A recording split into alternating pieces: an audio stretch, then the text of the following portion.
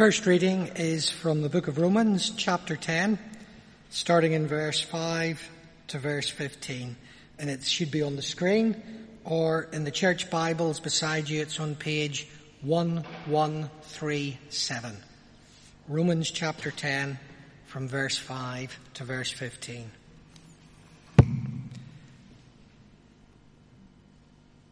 Moses describes in this way the righteousness that is by the law. The man who does these things will live by them. But the righteousness that is by faith says, do not say in your heart, who will ascend into heaven? That is, to bring Christ down. Or, who will descend into the deep? That is, to bring Christ up from the dead. But what does it say? The word is near you. It is in your mouth and in your heart. That is, the word of faith we are proclaiming. That if you confess with your mouth Jesus is Lord, and believe in your heart that God raised him from the dead, you will be saved. For it is with your heart that you believe and are justified, and it is with your mouth that you confess and are saved. As the scripture says, anyone who trusts in him will never be put to shame. For there is no difference between Jew and Gentile. The same Lord is Lord of all, and richly blesses all who call on him. For everyone who calls on the name of the Lord will be saved. How then can they call on the one they have not believed in? And how can they believe in the one of whom they have not heard? And how can they hear without someone preaching to them? And how can they preach unless they are sent? As it is written, how beautiful are the feet of those who bring good news. Amen.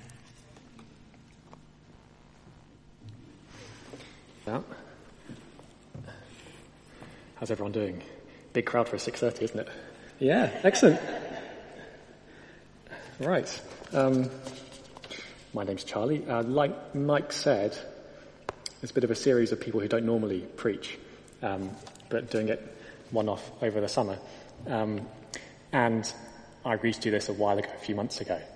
And Mike, I asked, what should I preach about? Like, can you give me a passage or something? And Mike said, no, you just have to think of something yourself. So I said, well, I've tried. I've tried for a while to think of something waiting for the inspiration, waiting for a light to come out onto my Bible, illuminating a passage or something. And nothing happened. So I said to him, I can't think of anything at all. What should I preach on? And he said, no, whatever the Lord's put on your heart to talk about, that's what you should talk about. But he also said, you could give a testimony. And I wasn't going to do that until I was here a couple of months ago now, and Fran in today? I don't think Fran gave his testimony, which was really powerful, if anyone saw it, and he smashed a glass went everywhere. It was quite cool. And that sort of struck me as a very powerful thing to do, and my testimony isn't as interesting as Fran's, I'm sure, but that's what I'm going to talk about, okay? So I hope that's all right. I became a Christian when I was 17. So I'm basically going to talk about my childhood when I was younger. So I was going to start by praying for myself, but I don't have to because Mike's already prayed for me. So thank you for that. That's great. So we'll get going. I grew up in a place called Surrey, if you know the UK, which is just up the A3 from here, so a bit north of Hampshire, in a place called Claygate, which is sort of largest village, small town, that sort of size. I'm one of 3 children. I've got an older sister and a younger brother. Grew up in I'm going to turn around a bit because I'm facing over there. I grew up in a happy family, actually. Lots of really good memories of being younger. I did well at school, which I suppose probably helped. I think I was probably more normal when I was younger. And as I got older, kind of teenage years, I turned to a proper geek, and I got really shy. I didn't really want to talk to anyone. But I always had friends at school. I had friends at home. Remember summer holidays this time when I was kind of young, we'd be off out exploring the village or going to play football or running around in the woods, something like that, or playing video games. So when I think back to my childhood, it's a happy time. There's no great sort of trauma there, which I come from. My parents were extremely loving, still are. They were always very involved in the local church. And because of that, I knew from an early age I was a Christian. I was from a Christian family, so therefore I'm a Christian. So that's how it goes when you're 10 years old. And maybe a slightly sort of stiff-upper-lip British type of Christianity where you don't express your emotions outwardly very much, which I think is probably why I refuse to put my hands up when I'm singing in church and things like that. But apart from that, kind of straight down the line, normal Christianity. We were taken to church every Sunday morning as children. But beyond that, my parents never sort of forced anything on us. So the church we went to is the Anglican church in Claygate. It's called Holy Trinity. It's still there. It's quite similar to St Jude's. You probably know it. It's about the same size, about the same sort of congregation. Evangelical, quite lively. This is 80s and early 90s, right? So we used to sing Kendrick songs, and we used to sing Shine, Jesus, Shine. And I was thinking about playing through them just now, just to kind of give you a taste of what it was like back then, but I didn't do it in the end. And so they're all burned into my head because of that. But anyway, used to go to Sunday school in the mornings, and I remember Sunday school being lots of fun.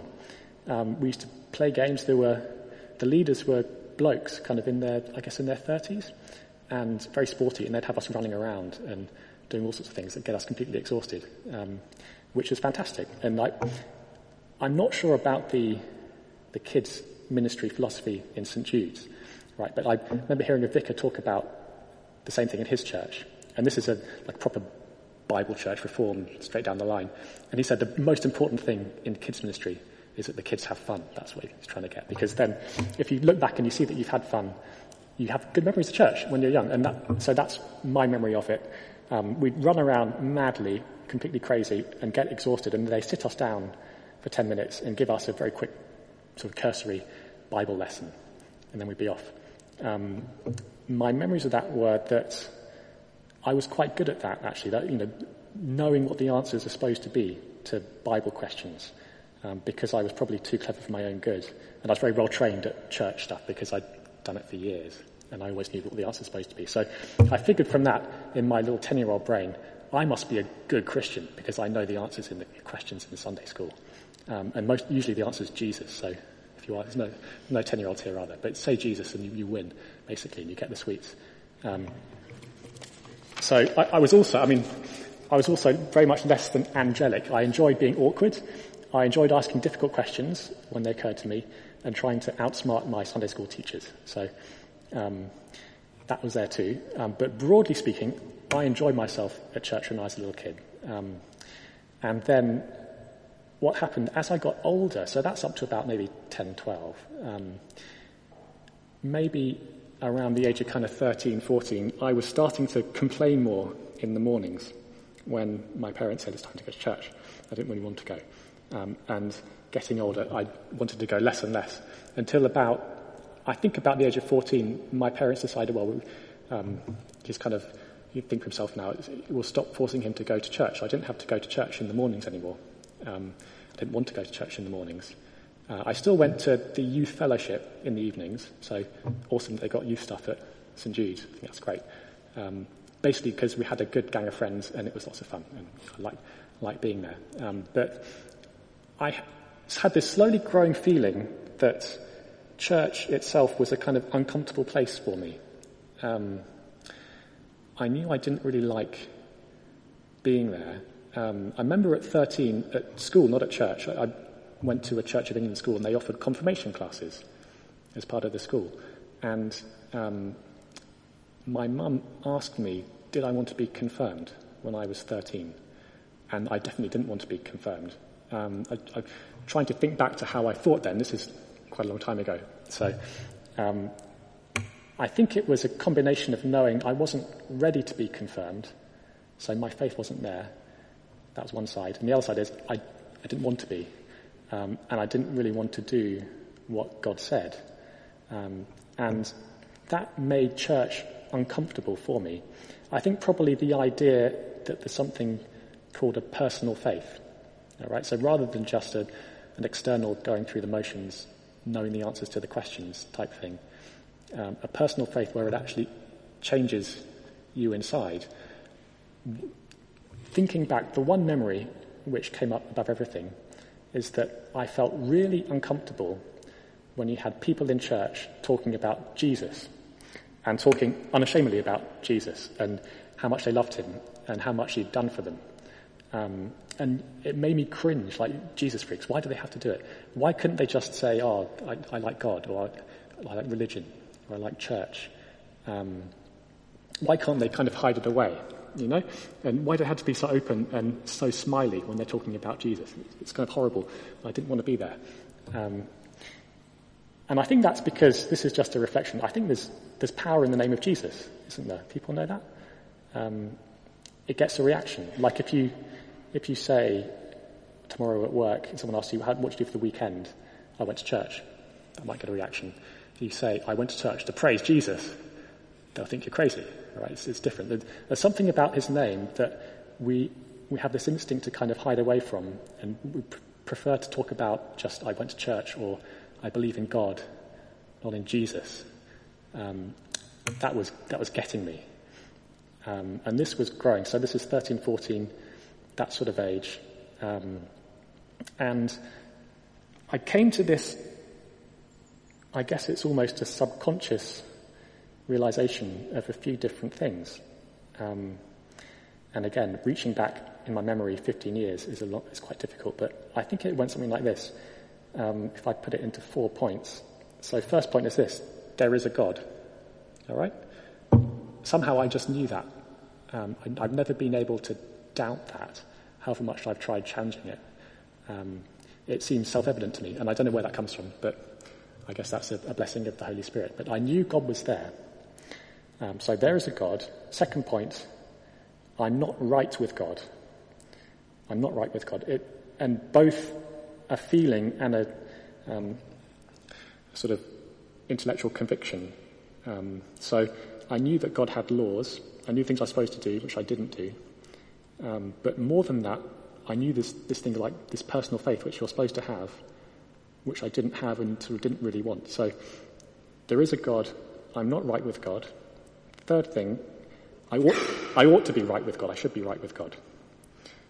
So you can believe that there is a God and that you don't like him very much, and you can also believe that doesn't matter, actually. But I believed it did matter. I knew I wasn't right with God, and I knew that was a problem in my life. So there is a God. I'm not right with God. I ought to be right with God. And the fourth one, I don't want to be right with God, which is, I would not have been there consciously in my mind at the time, but it's definitely true. It's kind of underlying my motivations and my actions. I didn't want to submit to God, and I basically want to get away from him. I remember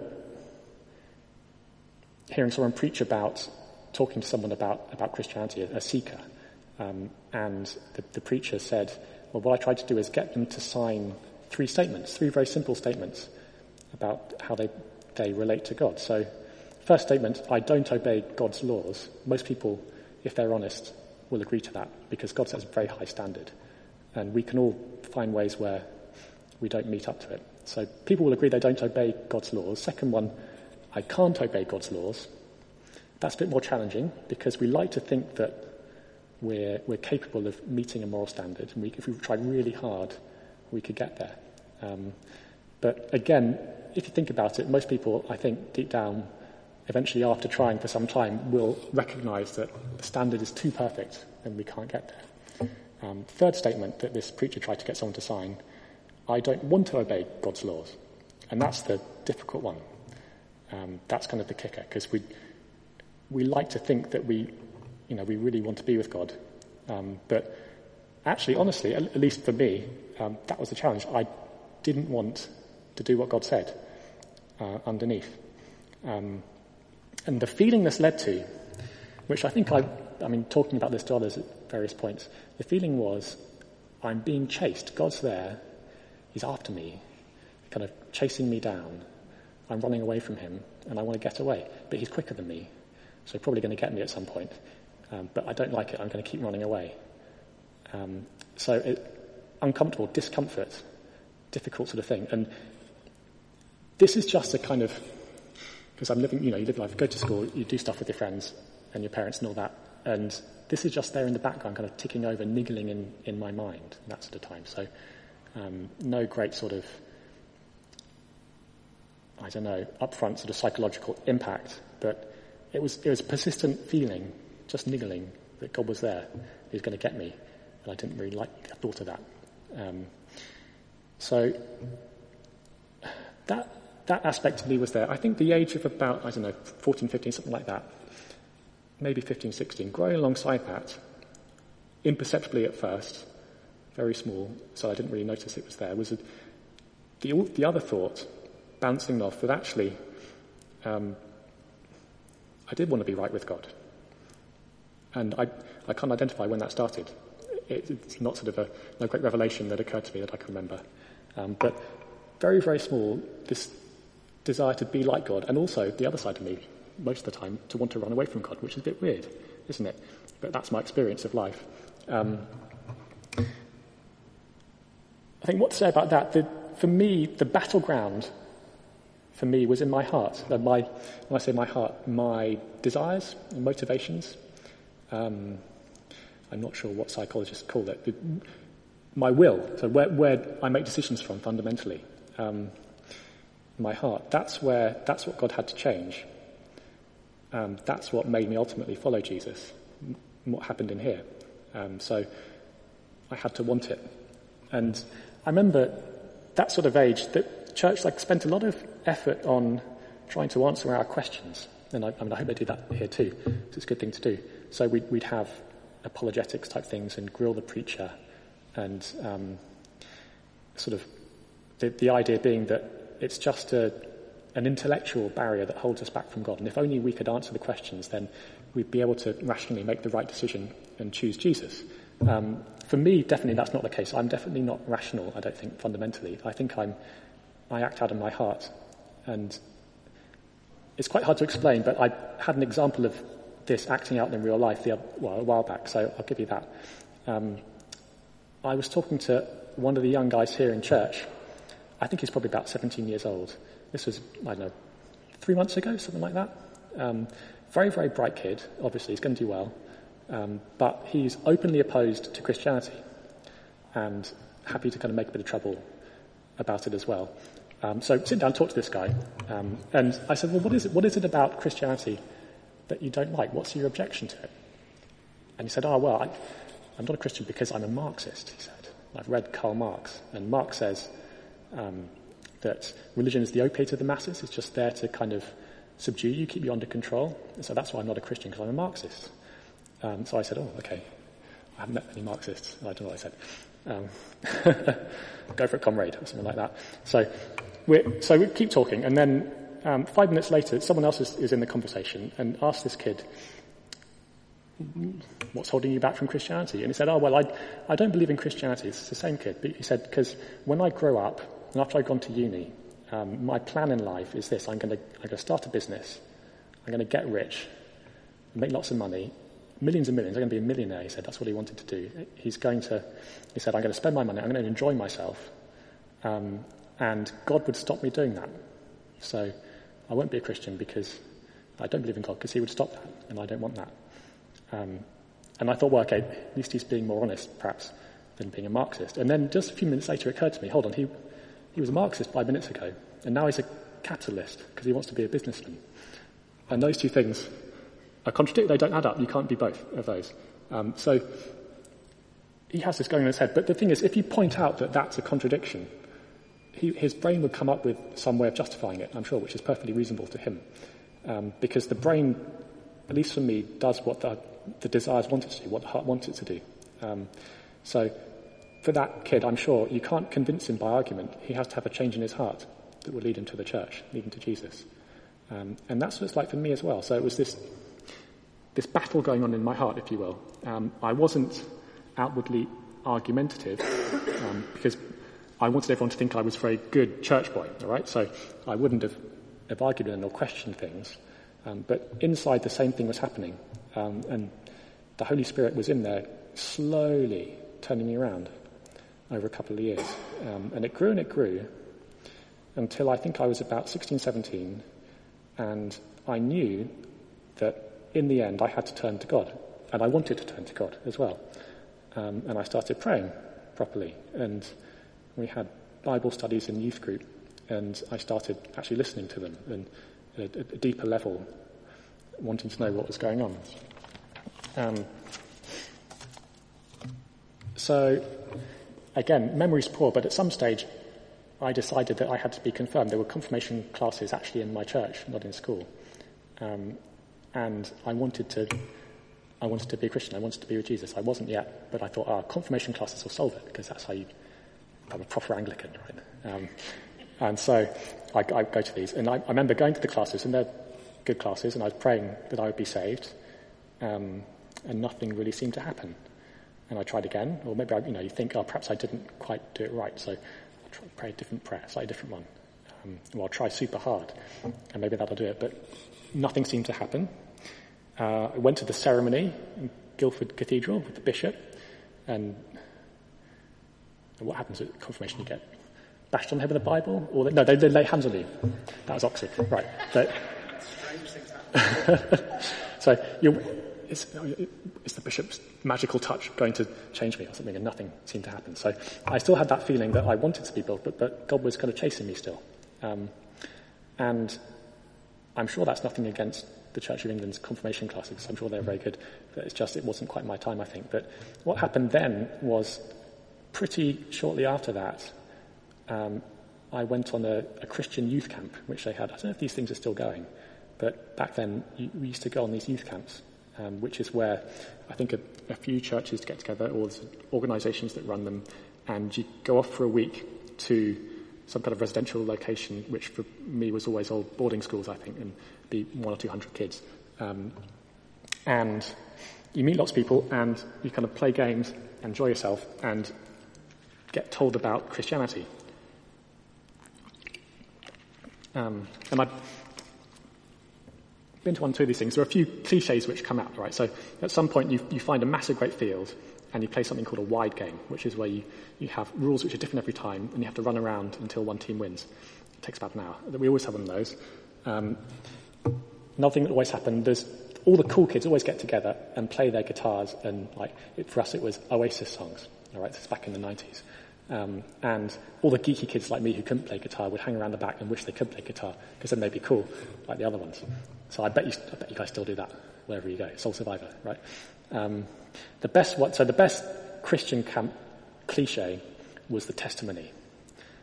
So we had these meetings, and they'd have one of the kids at the camp give their testimony, so like I'm doing now, so how they become a Christian. And they'd always pick, without fail, the most messed up kid they could find. Kid walks up the front, dressed in black, tattoos, all right, probably smoking a cigarette, and they'd be saying, I was in a gang, and we used to steal cars, and I kept getting arrested for beating up the police. I was doing drugs, but then Jesus saved me, man. It's awesome. I could turn around. And we'd be there, these middle-class kids, traumatized by this. Like, whoa, where'd they find that kid? It's a bit crazy. I have no idea how to relate to that. That sounds awesome. Woo, go Jesus, that's great. So that would always happen without fail. So these things, so it goes on like this. But the central point of these things, which they built the whole thing around, was the meetings in the evening. Every evening you get together, sing a few songs, and there'd be a talk on an aspect of the gospel. And through the week they take you through it very slowly, very patiently, till you got to the end. And again, I don't remember exactly what they said, but something like this. So, first point, there is a God. He created the universe. He made us. He loves us. We were made to love him and to serve him. So there is a God. I didn't disagree with that. Second talk, we, by choice and by nature, rebel against God. So even though he's very good, we don't like doing what he says. We disobey him. We worship other things rather than him, created things. We don't want to be with him. We don't want anything to do with him. We hate him. And again, I didn't need convincing of that. So I was sort of aware of that, really. Third point, for doing this, disobeying God, we deserve to die. So the Bible's very clear. The wages of sin is death. But in his love, while we were still God's enemies, he sent his son to become a man, the person of the Lord Jesus, to teach us about him, and ultimately to die for us in our place, taking on himself our sin and the punishment we deserved. That was very clear.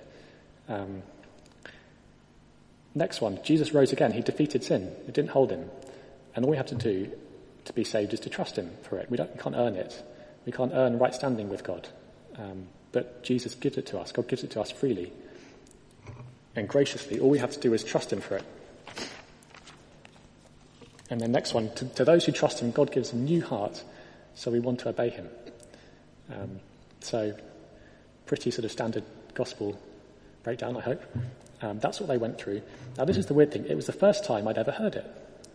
Particularly the idea that Jesus did all the work. He said it's finished on the cross. We didn't have to work our way to heaven to get to him. Just have to trust him. It was the first time I'd ever heard that. And for years afterwards, I figured that my church must have been rubbish. Right, you're in church for 17 years and they don't tell you the gospel. But actually, I think really, I must have heard it dozens of times. And that was the first time that my eyes I'd been blind. I'd been spiritually blind, which the Bible talks about quite a lot. And that was the first time my eyes had been opened and I'd really, really heard the message. So, what to speak about next? I think, to be a bit of detail, the message that really struck me was something called propitiation, which is a very old-fashioned word, which you get in old-fashioned Bibles. It's an aspect of the atonement, so something that Jesus did on the cross. And it means restoring of a relationship. So Jesus turns away God's anger and reconciles us to him. Propitiation. I said I felt God was chasing me, he was after me, he wanted to kind of chase me down and get me. That's what I needed to hear about, okay? So hearing about that was brilliant because it meant, okay, I can be reconciled to God and God's not angry at me anymore. I think the gospel speaks to people in lots of different ways. So maybe the thing that spoke to you, I don't know, the fact that Jesus removes our guilt on the cross. Some people have a very real sense of the guilt that comes from their sinfulness. Jesus washed us clean. We don't have that anymore if we're Christians. Jesus triumphed over Satan, defeated evil. Some people feel very afflicted by evil. What else? Jesus redeems us. So we're all slaves to sin, like Israel was enslaved in Egypt. Jesus gave his life as a ransom for us. So some people feel very trapped by their sin. Redemption. Maybe you just need to hear that Jesus loves you, and that's it. That's a massive aspect of the cross as well. So it can speak to us in lots of different ways, but for me, it was the first time I understood the basic message of it. So, again, thinking back, I remember a couple of last questions being answered very patiently by the people at this camp. So barriers, kind of my final barriers, I think, breaking down. This is a weird one, right? I had this doubt that it said to me, Jesus surely couldn't have died for you, for Charlie, personally. He just died kind of in a general sense for the whole world, but it didn't really apply to you. And someone said to me, no, that's not true. He knows you, he loves you, he died for you, personally. Another one, like I mentioned, I tried praying this prayer a few times, different times, and I kind of wondered what's going on. There's been no great flash of lightning from the sky, no voice of God in my head. Am I doing it wrong? And someone pointed me very, very simply to the promises in the Bible about salvation, one of which we just read out for us. So in Romans it says, if you declare with your mouth Jesus is Lord and believe in your heart that God raised him from the dead, you will be saved. It doesn't say you'll be saved if you prayed just the right words. You will be saved, and that's it. So that's a promise. And I think I must have been convinced of that. So the week comes to the end, And I'd understood the gospel first time, I think. My questions had been answered. So I prayed the prayer some more, a few more times, as earnestly as I could, and nothing happened. And then actually something did happen the next day. So this camp finished, and my parents came to pick me up. And then the next day we were going on a family holiday, and we were in the car driving for a few hours, I think to the north of England, Northumberland or somewhere. So it's quite a long drive. And normally as a family, when we went on long drives together, my parents had put on audiobooks to keep us quiet in the back, something to listen to. But for some reason they didn't that time, and we were just driving in silence. And I was looking out the window at the clouds and thinking, wow, that cloud's amazing. It's fascinating. And then as this happened, I had this sense of peace, deep peace and love from God. A feeling, definitely in my heart. And it was so intense, I just knew it's different. It wasn't something just from me. It must have come from somewhere else. And that lasted, I think, about an hour or two. I never felt it since then. That was the only time. Didn't last very long. I think for me that was the confirmation that the prayer had worked.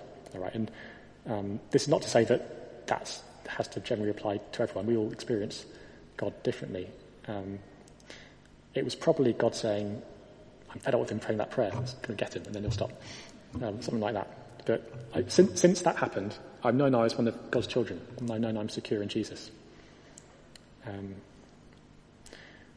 So that's it. That's as far as I've got, really. That was 15 years ago. I was 17 years old. Since then, I've had lots of ups and downs in my Christian life, which I'm not sure to what extent people generally experience that. But I can also look back and see how God's blessed me. Could you stick up, Nick, the third verse of Come Thou Fount? I love old hymns. And one of the reasons I like old hymns is because they have very good words. And they articulate things very well, which I can relate to myself.